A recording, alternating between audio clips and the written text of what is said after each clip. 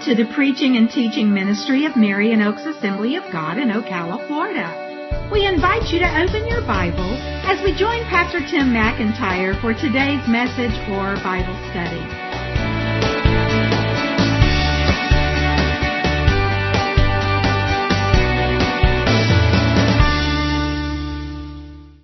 We continue our sermon series on the life of Jesus from the Gospel of Luke. And so we're going to be looking toward the end of Luke chapter 9. I will give you the exact reference here in just a moment.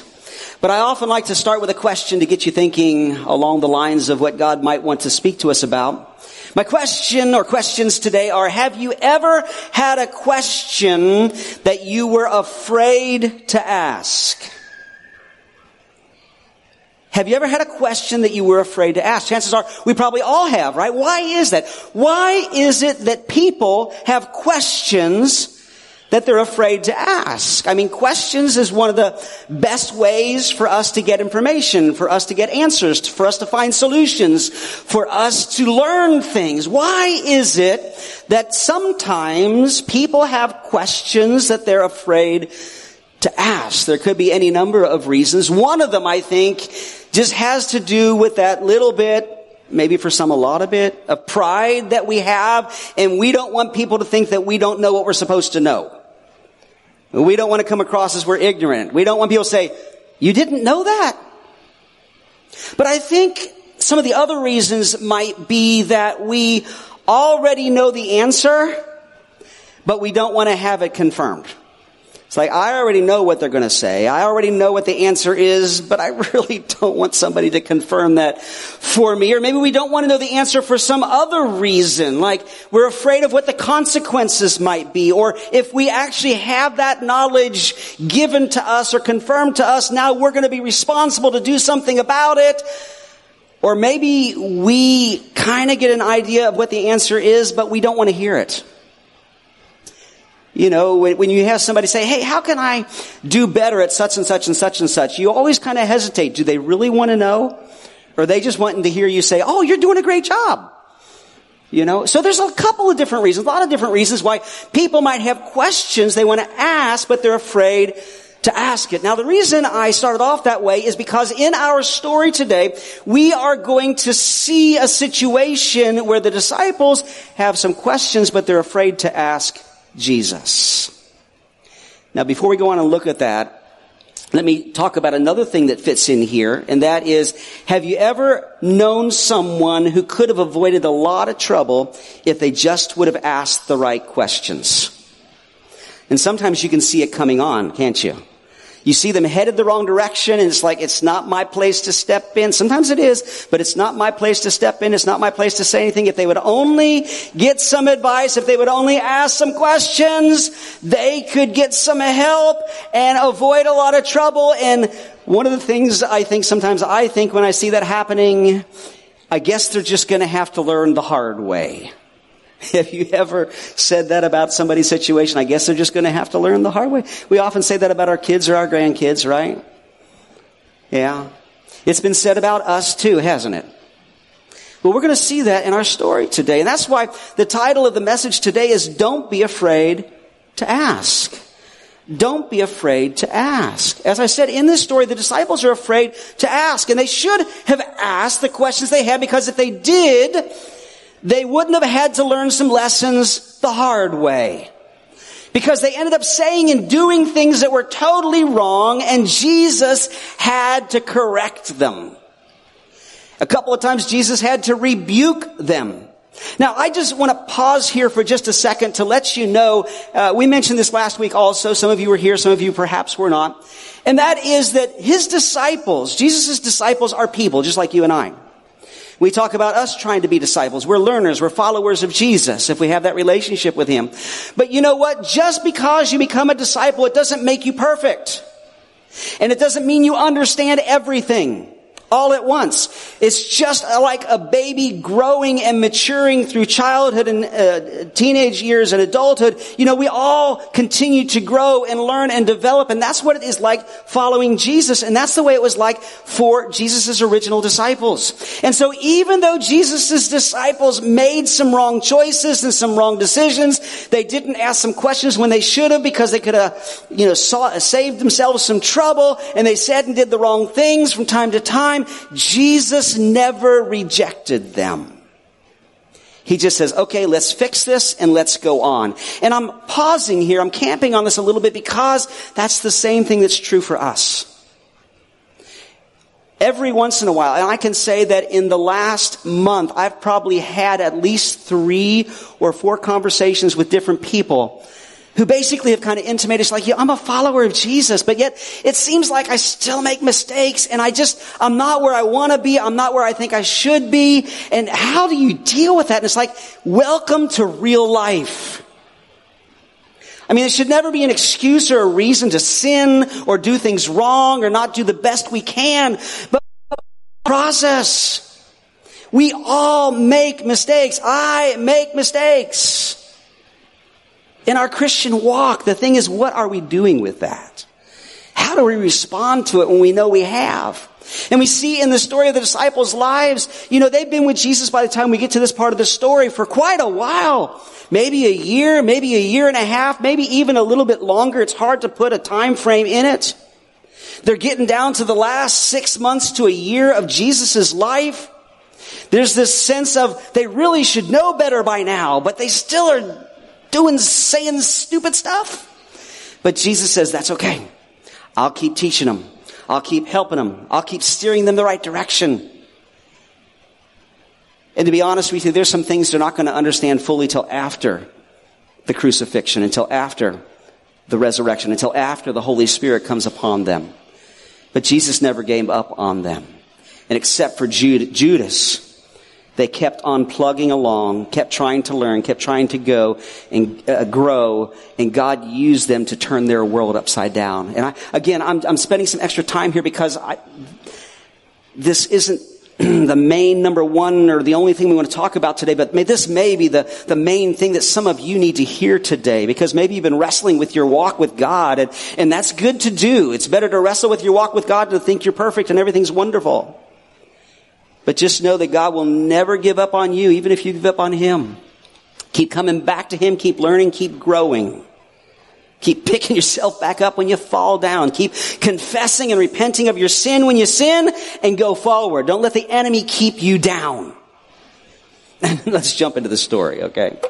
So we're going to be reading from Luke chapter 9, starting in verse 43. We're just going to read it one section at a time as we talk about the various things God's laid on my heart here. But the background, you have to understand the background. I'm going to make it as quick as I can, okay, so we can jump into the story. Earlier in the chapter, Jesus had that episode where He asked His disciples, who do people say that I am? They gave Him several responses, and He says, who do you say that I am? And Peter says, you're the Messiah. Jesus indicated that they were right, but they were wrong. They were right in that He's the Messiah, but they had the current understanding of who the Messiah was as a victorious king in the line of David, who was going to come and conquer all of Israel's enemies, at this time being Rome, set up God's kingdom and usher in a time of peace, prosperity, and God's blessing. And that's true of the Messiah, and Jesus is the Messiah, and He is going to do that. He hasn't done it yet, but He is coming back to do that. But there was another part to the Messiah.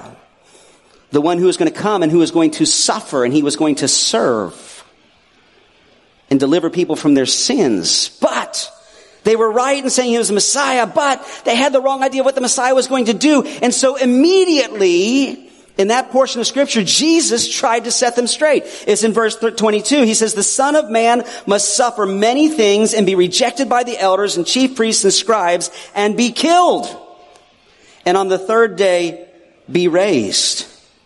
And He followed it up by saying, guys, listen, if you're going to follow me, you got to be willing to face the same kind of treatment. If you want to be part of my group, if you really want to be with me, you need to be willing to deny yourself, take up your cross. That means whatever the cost, and follow me. They didn't understand that. How could that be true? The Messiah is going to set up God's kingdom. And so they just kind of ignored that part of what Jesus had to say. Shortly after that, Jesus took Peter, James, and John up onto the mountain to the event called the Transfiguration, where all of Jesus' godly glory was revealed in his human form. He met with Elijah and Moses. They had this tremendous experience. God spoke from his glory and said, "This is my son. Listen to him." And they come down the mountain from this mountaintop experience to chaos. A man is there with his son who is deaf. He is mute. He has all the symptoms of epilepsy. But the story makes it clear that this all is caused by an evil spirit. And with Jesus up on the mountain, his other disciples are trying to cast it out and they fail. Jesus comes down. He casts the demon out and everybody is in awe. They're amazed. And that's where we pick up the story. So if we look at our passage now, Luke chapter 9. In verse 43, it says, "And all were astonished at the majesty of God. But while they were all marveling at everything he was doing, Jesus said to his disciples, 'Let these words sink into your ears. The Son of Man is about to be delivered into the hands of men.' But they did not understand this saying, and it was concealed from them so that they might not perceive it. And they were afraid to ask him about this saying." So this particular portion, we're going to break this up into 4 portions. This is all about the fact that the disciples are afraid to ask. Peter, James, and John saw Jesus' glory. They come down. Some Bible scholars say that because of the people's response and reaction to Jesus when he shows up, that maybe a little bit of that glory was still shining on his face, like when Moses came down from Mount Sinai and the people could see the glory of God on his face, because the people were just like, "Whoa, this is amazing, this is awesome." And then they see this tremendous miracle of how he delivers this boy of this demonic spirit, and now he can hear, now he can talk, now he's not having seizures anymore. In fact, when the demon goes out, it looks like he's dead, and Jesus raises him up, whether he actually died or just looked like it. But, he's well again, and the people are astonished. They're amazed. And I kind of get the feeling that there's a kind of this party atmosphere, like, whoa, this is great. This guy's here, he can meet all of our needs. This must be God's Messiah. And Jesus is like, oh, they're going the wrong direction. I got to straighten them out. So he refers back to what he said before. This is the second time. And he's going to say it again in the next couple chapters of where the direction is going. He's trying to tell them, listen, this is God's power breaking into your lives, but it's not what you think. God's purposes, God's plans will be accomplished through sacrifice and even suffering. And so he tells them, he doesn't tell them the whole thing all over again, but he says here, let me find it again here. The Son of Man is about to be delivered into the hands of men. He's reminding them again, it's not just all about the glory. It's not just all about the deliverance. It's not just all about the provision of needs. It's not just all about the feeding and the healing. God wants to do a deep work, but it's not going to be like you think. I'm going to have to suffer. And that's the way I choose to serve. In fact, Jesus is very, very focused, very adamant here. The phrase that's used is unique. I don't think it's used anyplace else in the Bible. And he says, let these words sink into your ears. That's kind of like saying, pay attention, really listen, really get this. You got the wrong idea. Pay attention. Understand. As I related a moment ago, that's what God had said on the mountain. And Peter, James, and John, when God said, this is my son, listen to him. Listen to him. But we find out here it says that the disciples didn't understand this saying. In fact, it even says it was concealed from them. And the Bible scholars debate back and forth. Who concealed it from them? Was it God? Because he had a purpose for them to be, to not totally understand it? Or was it the enemy that was trying to conceal the truth from them? But the point is, no matter who or what was involved in concealing this from them and they didn't understand, it seems to indicate that if they would have just asked Jesus to make it clear, Jesus could have cleared it up for them, at least to a degree. I believe that's why Luke mentions this here. It says, and they were afraid to ask him about this saying. Why were they afraid? We don't know. I personally happen to think that probably one of the reasons is because they kind of get an idea, they understand what the answers would be, they don't want to hear it. They don't understand this concept of a suffering Messiah. I mean, the Messiah is supposed to be a victorious king warrior. This doesn't make any sense. And if we ask Jesus and he makes it clearer like he did before, it may get into areas we don't really want to talk about. So we just won't ask him. But you know what? We face the same thing sometimes. There are things that we could really use some help with, but we're afraid to ask God. Now, a lot of things we're not afraid. Lord, heal me. Lord, help me. Lord, whatever.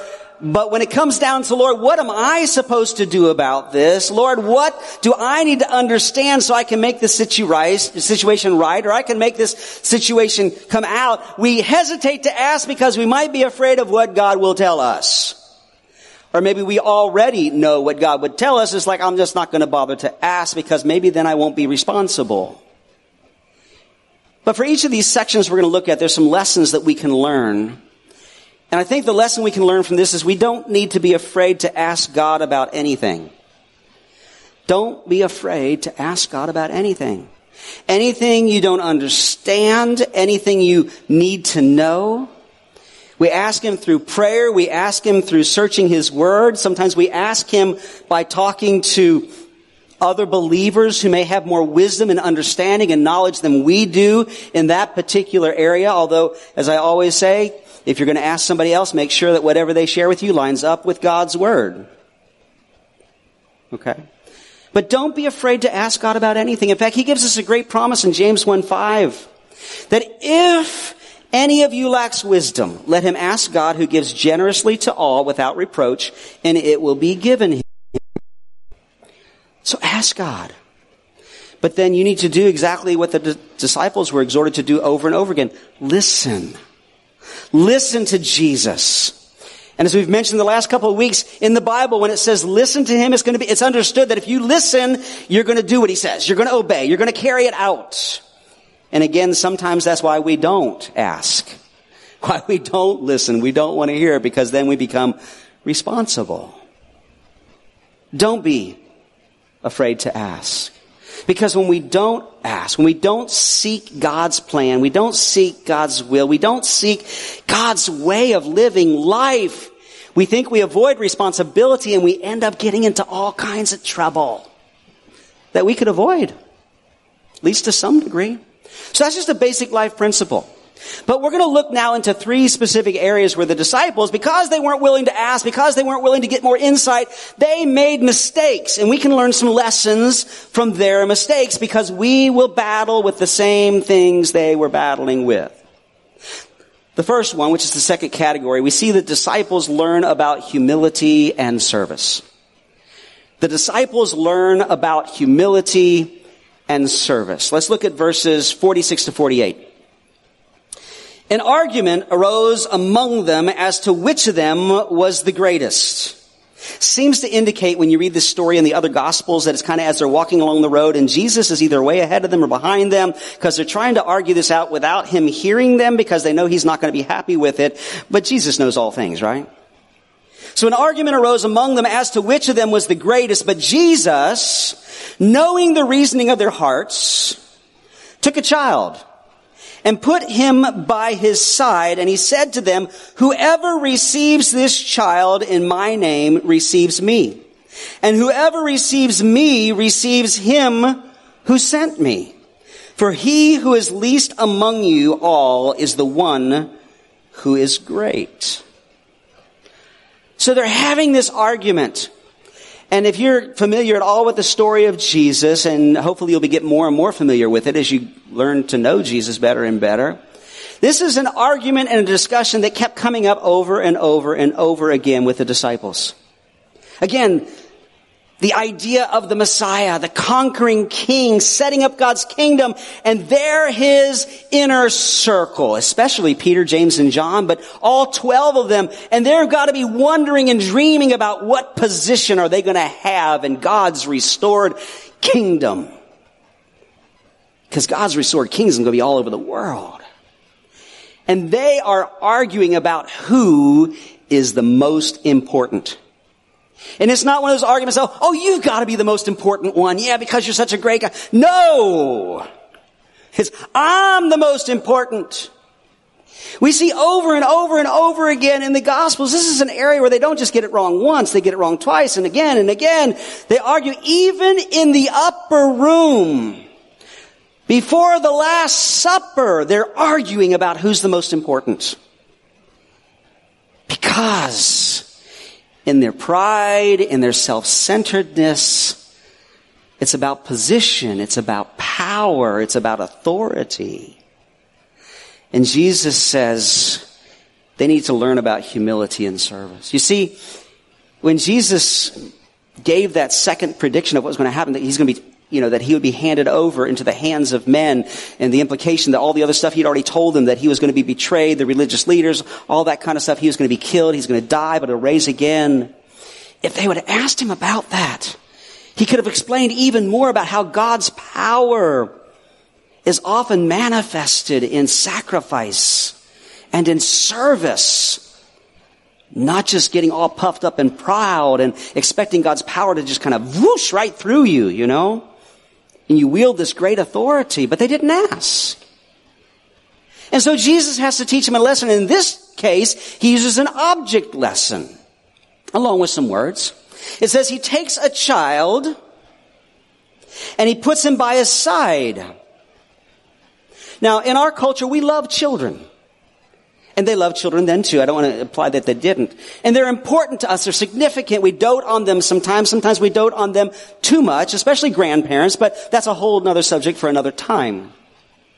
They did love their children in that day and age, in that culture. But in their culture, because infant mortality rates were so high, and children really couldn't produce anything to their really rough lives, even though children were significant to them, they were in their culture in general, just thinking of children in general, considered the least important people there were.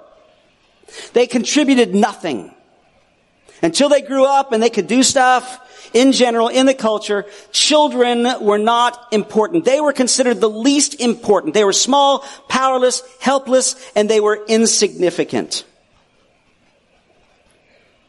So Jesus wasn't just trying to make an appeal that, guys, children are so cute and wonderful, you should all work in children's ministry.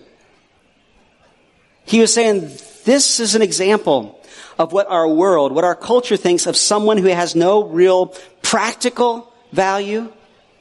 They're small, they're helpless, they're insignificant at this point in their life. But you know what? If you will pay attention to people like that, if you will accept people like that, if you will love people like that, if you will serve people like that, it's as if you're doing that for me. And not only for me, but you're doing it for God himself. The point he's trying to make is that everybody is important in God's eyes. Even and especially the people who aren't important in our eyes. That's the point he's trying to say. When he says here, for he who is least among you all is the one who is great, he's talking about the child. He says this child is thought of as being the least, but he's great in God's kingdom. And the implication here is that if you really want to be great in God's kingdom, then you're not worried about position, you're not worried about power, you're not worried about authority, you're not worried about what other people might think about you, but you are willing to serve the least of these. That's what God's looking for. It's not the prideful position, but the service that Jesus commends and that God commends. Matthew shares a story you can read later in Matthew 25, 31 to 46. We're not going to read the whole thing. It's called the parable of the sheep and the goats. And Jesus is going to tell this parable 12 months from now when he's in Jerusalem in the last week of his life. And he talks about how at the end of time there will be a judgment before God, like a farmer separating the sheep from the goats, and one will go on one side, one will go on the other, one will be commended, one will be condemned.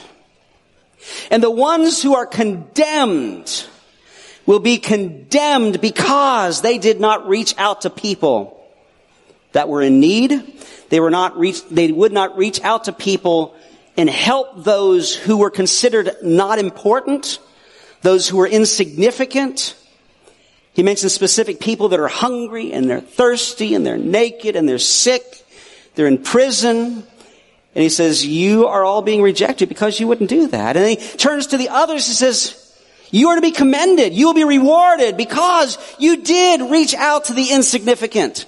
You did reach out to the other people, to the people that others didn't want to reach out to. You did reach out to the hungry and feed them. You reached out to the thirsty and gave them something to drink. You reached out to those who were sick and helped them. You reached out to those and visited those in prison and others that are in need. And it says that those people will turn and say, well, when did we do that? I don't remember. Because you said you did it for me. And they'll say, well, I don't remember doing that for you. And it says that God will say, truly I say to you, as you did it to one of the least of these, my brothers, you did it to me. You know, the lesson that he's trying to teach his disciples here, and I think the lesson that he would want to teach to us today is this, that the greatest way to serve Jesus is by humbly serving those around us, especially those rejected by society. I know it's kind of long. I tried to make it shorter, but that's the greatest way to serve Jesus. The way to really be significant in God's kingdom is not to be a pastor. I mean, unless God calls you to be a pastor, that's neither here nor there. God calls some people to be pastors, some not. It's not to be an elder or a deacon, a deaconess, unless that's the role God calls you to do. It's not to do this, that, and the other just because of the title, the authority, the position, the power. But it's to serve others in humility, not caring about getting the glory, not caring about getting the award, not caring about what other people think, but especially those who are rejected by society. And that should cause us to examine our own hearts.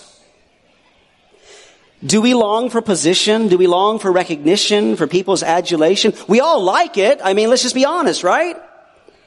We like it when people recognize us. We like it when people see that we do good things. We like it when we have authority and we're using it in the right way and people recognize that. And you know, I can tell you, I've said so many times, you guys are so encouraging to me as the pastor, in so many different ways. And that's not a bad thing. But when we live for that, when we do what we do just for that reason, or we refuse to serve, we refuse to get involved, we refuse to do things for God's kingdom because people won't see me, I won't get the recognition I want, then there's a problem. Another question we should wrestle with is, who do I struggle to accept? And who would I struggle to serve? I can tell you the best of us might could get ourselves to the place of, like, you know what, I'm going to follow Jesus' teaching and I'm going to serve. And there's certain people it's a joy to serve. There's other people it'd be like, this wouldn't be a joy to serve, but you know what, I'm going to do it for Jesus. But who are those that we would most wrestle with? I do not want to serve that person or that type of person or people in that type of situation. I believe God would like to do a work in our hearts so we'd say, Jesus, this may not be easy. It goes against the way I feel for whatever reason. But Jesus, I want to serve whoever you call me to serve. I don't care who knows it. I don't care if it's a position. I just want to serve you by serving others. The disciples needed to learn that. Another one, the disciples learn about acceptance and cooperation. The disciples learn about acceptance and cooperation. Verses 49 and 50, it says here, John answered, Master, We saw someone casting out demons in your name, and we tried to stop him because he doesn't follow with us. But Jesus said to him, do not stop him, for the one who is not against you is for you. The disciples needed to learn about acceptance and cooperation. Now, we have absolutely no information about this group of people. I mean, most of the stories about Jesus are all about Jesus and his disciples and his followers and whatever. But this indicates that there's somebody, somebody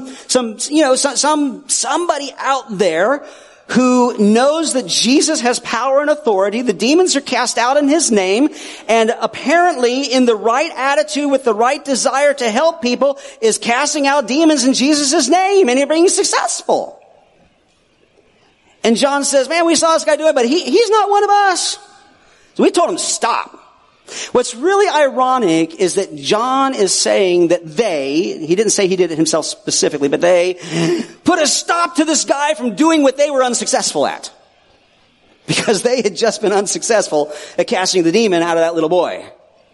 And they saw somebody else that was successful. And I can't help but wonder if maybe that was part of the reason why they told him to stop. It's like, well, if we can't do it, you can't do it either. I don't know. But the idea here is that there's kind of this exclusivity. It's like, well, we're with Jesus. And he wasn't really with Jesus. He's not part of our group.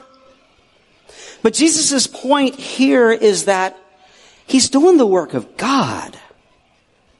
And it's obvious he's doing it in the right way, with the right perspective, because Jesus isn't going to let something go on that shouldn't go on.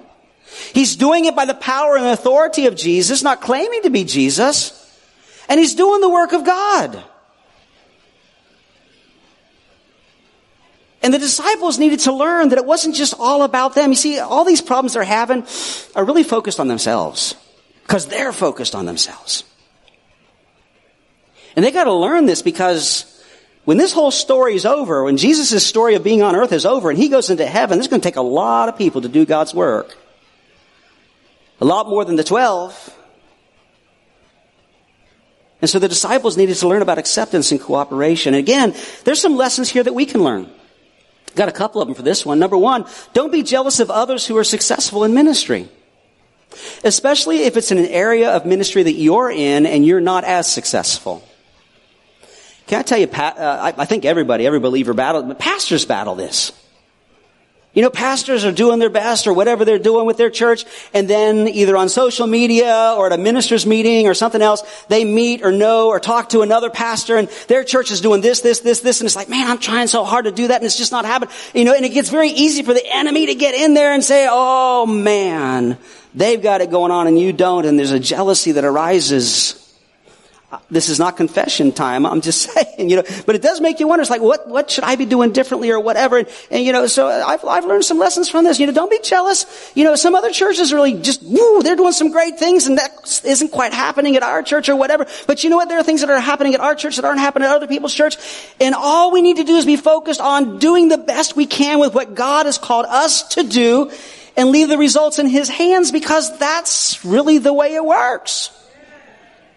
And if God allows some other church or some other person who's doing ministry to be more effective and more successful than he is you, there may be a reason. Now, that doesn't mean there isn't a place to look at your heart and say, Lord, is there something I should be doing different? Because maybe there is.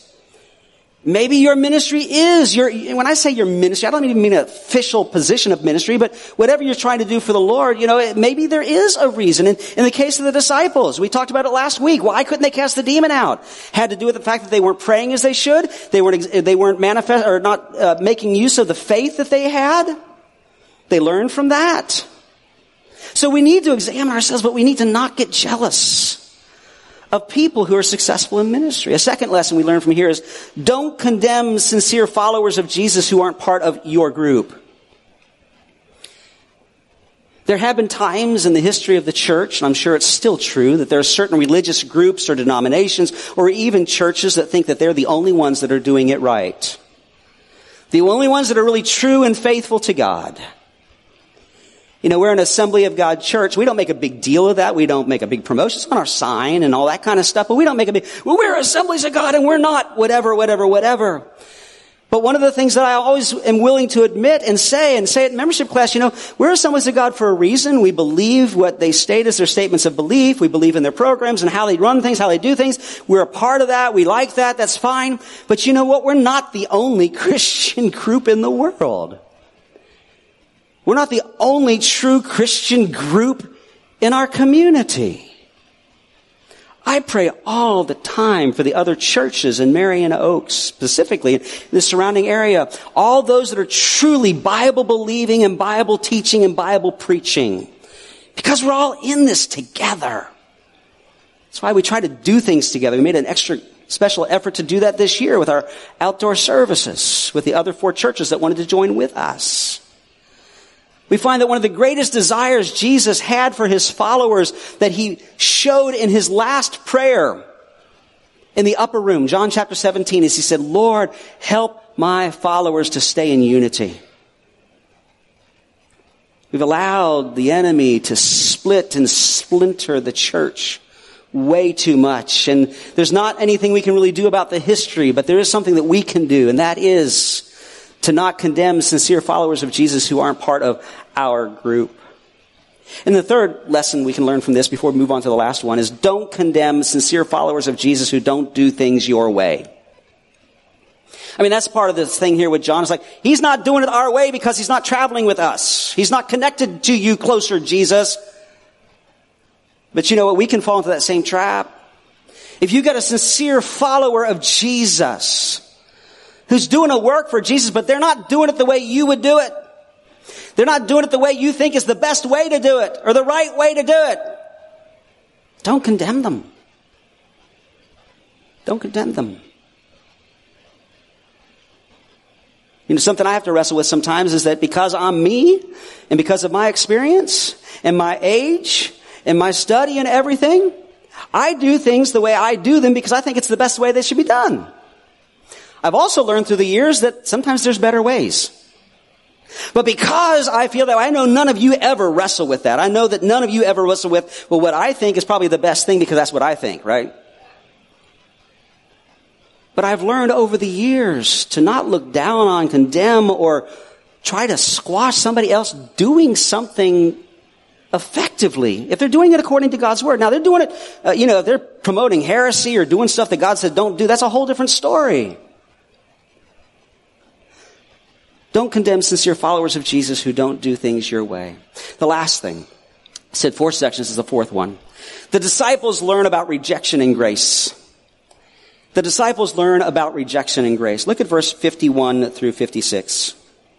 When the days drew near for him to be taken up, this is talking about it's drawing near to the end of his life. He's going to be betrayed, tried, crucified, buried, and raised again, and then ascended. It's still 6 months, a year out there, but things are building. Things are getting there, and it's time to really be focused.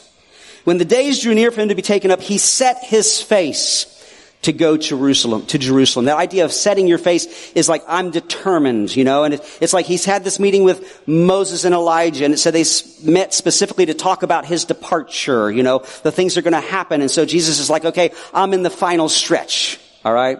It's still going to be 6 months, maybe a year. I'm in the final stretch. I am determined. I'm going to carry this through. I'm going to carry this out. That's the idea here.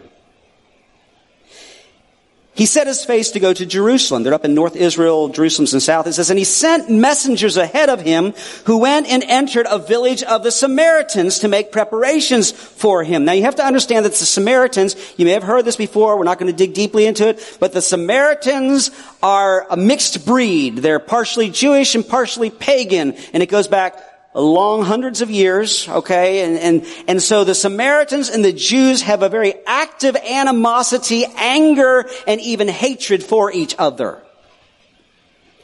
And when you went from Jerusalem to Galilee, you either had to go through Samaria or you had to go across the river in a roundabout and add a couple days to your journey, and many people did that. Okay? So anyway, Jesus is going from Galilee to Jerusalem. He has to go through Samaria. That's the way he chose to go. And it says he sent messengers ahead of him who went and entered a village of the Samaritans to make preparations for him. But the people did not receive him because his face was set toward Jerusalem. It was just like, It's obvious, whether something was said or whatever. He's headed to Jerusalem to try to do something for God, and we don't like people that do. And so we're not going to let him stay here. We're not going to help him along the way. We're going to be an obstacle to him. And when his disciples, James and John, saw it, they said, Lord, do you want us to tell fire to come down from heaven and consume them? But he turned and rebuked them, and they went on to another village. What are James and John talking about? They've got scriptural precedent for this, okay? I mean, Jesus had just met with Elijah. Elijah was the forerunner of Jesus. The Bible says that John the Baptist kind of fulfilled that role of, like Elijah, preparing the way for the Messiah. And, there's a story about Elijah in, where is it? It's in, you can read it later, 2 Kings chapter 1, where a wicked king wanted to arrest Elijah. And Elijah's up on a hilltop. So the wicked king sends a man with, I think, 50 soldiers to basically arrest Elijah. And the man comes in great pride and says, you're going to come with me. And Elijah says, no, I'm not. God zapped him. King sends a second group of men. Same approach. You're to come with me. He said, no, I'm not there. God zapped him. King sends a third group. And the man comes and says, Elijah, I've got respect for you as a man of God. I'm paraphrasing here. Do you think you could come with me? The king wants to talk to you. And Elijah says, sure, I'll come with you. So anyway, there's that story in the Old Testament. It's kind of a different story. You can read it, dig deeply. But James and John are saying, those people were coming and they were causing problems for Elijah. And Elijah just said, God zap them, and God zapped them. So let's do it. And Jesus says, no. And it's different circumstances, everything. But Jesus says, that's not the way we do things. Again, I'm paraphrasing what this thing is saying. That's not the way we do things. And what's really interesting is that earlier in chapter 9, Jesus had already sent these 12 disciples out to minister, 2 by 2. You may remember that. And when he sent them out, he says, listen, if you go someplace and they reject you, don't cause any problems. Just leave. Shake the dust off your feet. That was kind of a Jewish thing, saying, well, you've rejected us, so we're just leaving you in God's hands. They'd already experienced that. They'd already received teaching on how you deal with people that reject you. But now they're all caught up in this fervor. Jesus is the Messiah. These people want to reject God's King. We're going to make them pay. And Jesus says, that's not the way we do things. Again, if they had just asked Jesus the questions about what he was talking about, and he could say, listen, we're here to serve. We're here to love people. We want to reach people. But they didn't. In verse 55, in some translations, it has a little bit extra there because there's some extra sentences or another sentences in some manuscripts, and I want to read that to you. Some manuscripts say in verse 55, but he turned and rebuked them, and he said, you do not know what manner of spirit you are of, for the Son of Man came not to destroy people's lives, but to save them. They went on to another village. And, Luke is the one who's so well known to say that the Son of Man came to seek and save the lost. He came to seek and save the lost. So there's 2 lessons I want us to learn from this today. This has been more of a teaching time today. I hope you're learning the lessons. I hope God's speaking to your heart about how they might apply to you. But the first lesson is this, is those who reject us should be the special objects of our love. Rather than our hatred, rather than our prayers of God, get them. God, they deserve judgment. The people who reject us should be the special objects of our love. Jesus taught on this in Luke chapter 6, verses 27 and 28. He said, but I say to you who hear, love your enemies. Do good to those who hate you. Bless those who curse you and pray for those who abuse you. He says, we're going to do things different. Why? And that's the second and the last lesson I'll give you. Why? Because those who reject us are not our enemies, they're our mission field. Those who reject us are not our enemies. They may see themselves as our enemies, but they're not to be our enemies. They're our mission field. It goes all the way back and is illustrated by one of the most famously known verses in the entire Bible, and the one that follows, John 3:16 and 17, where Jesus said, For God so loved the world that he gave his only Son, that whoever believes in him should not perish, but have eternal life. For God did not send his Son into the world to condemn the world, but in order that the world might be saved through him. So we get ready to wrap this up. I want to refer back to something that I had said last week when I was talking about godly frustration and the frustration that comes when people come against us as believers, and the frustration, a good frustration we should have when there's such a battle in our culture against righteousness and against godliness and against a lifestyle that God commends. People involved in lifestyles and habits and all kinds of stuff that God says that is not right, that is sin. And that rather than get angry and rather than be ugly, that we should love. Because they're not our enemies. They're our mission field. And they're not going to be won over by anger and hate.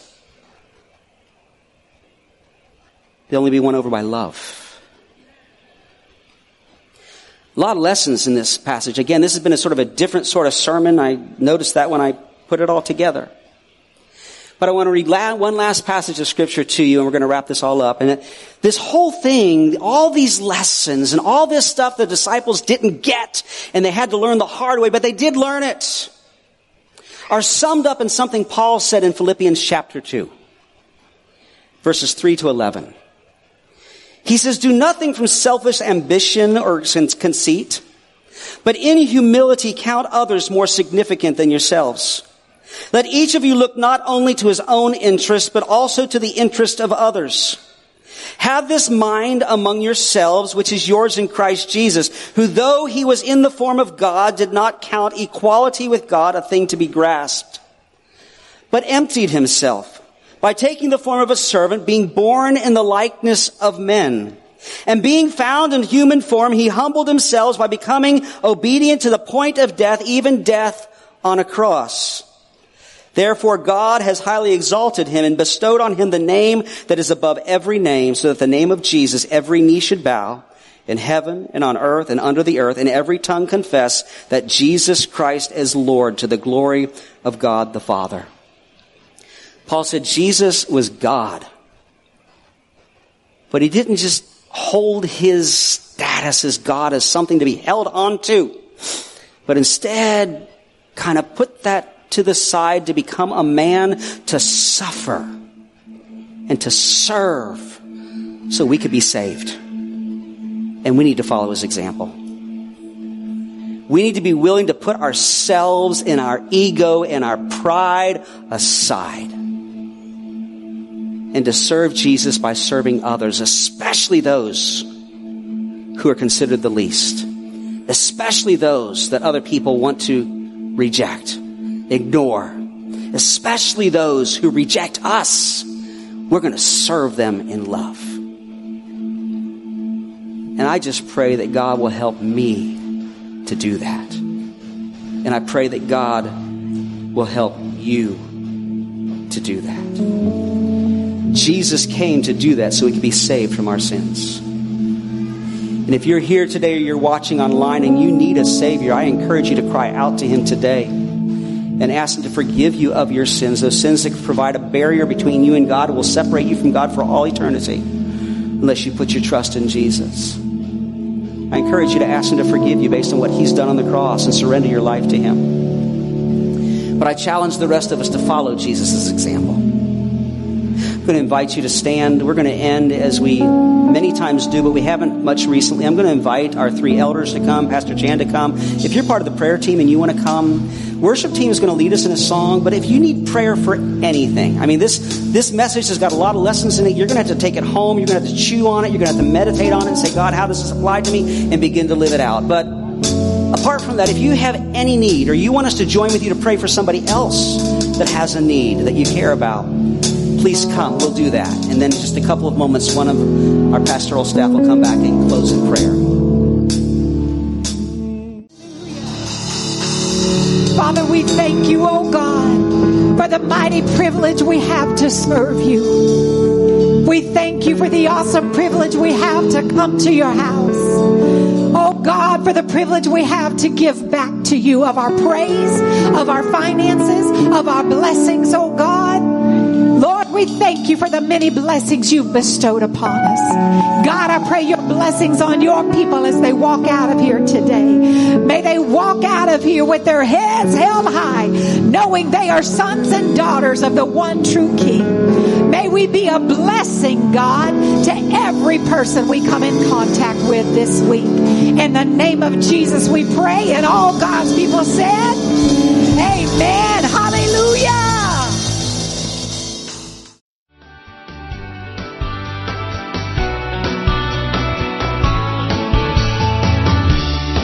We hope you've enjoyed listening to today's message or Bible study.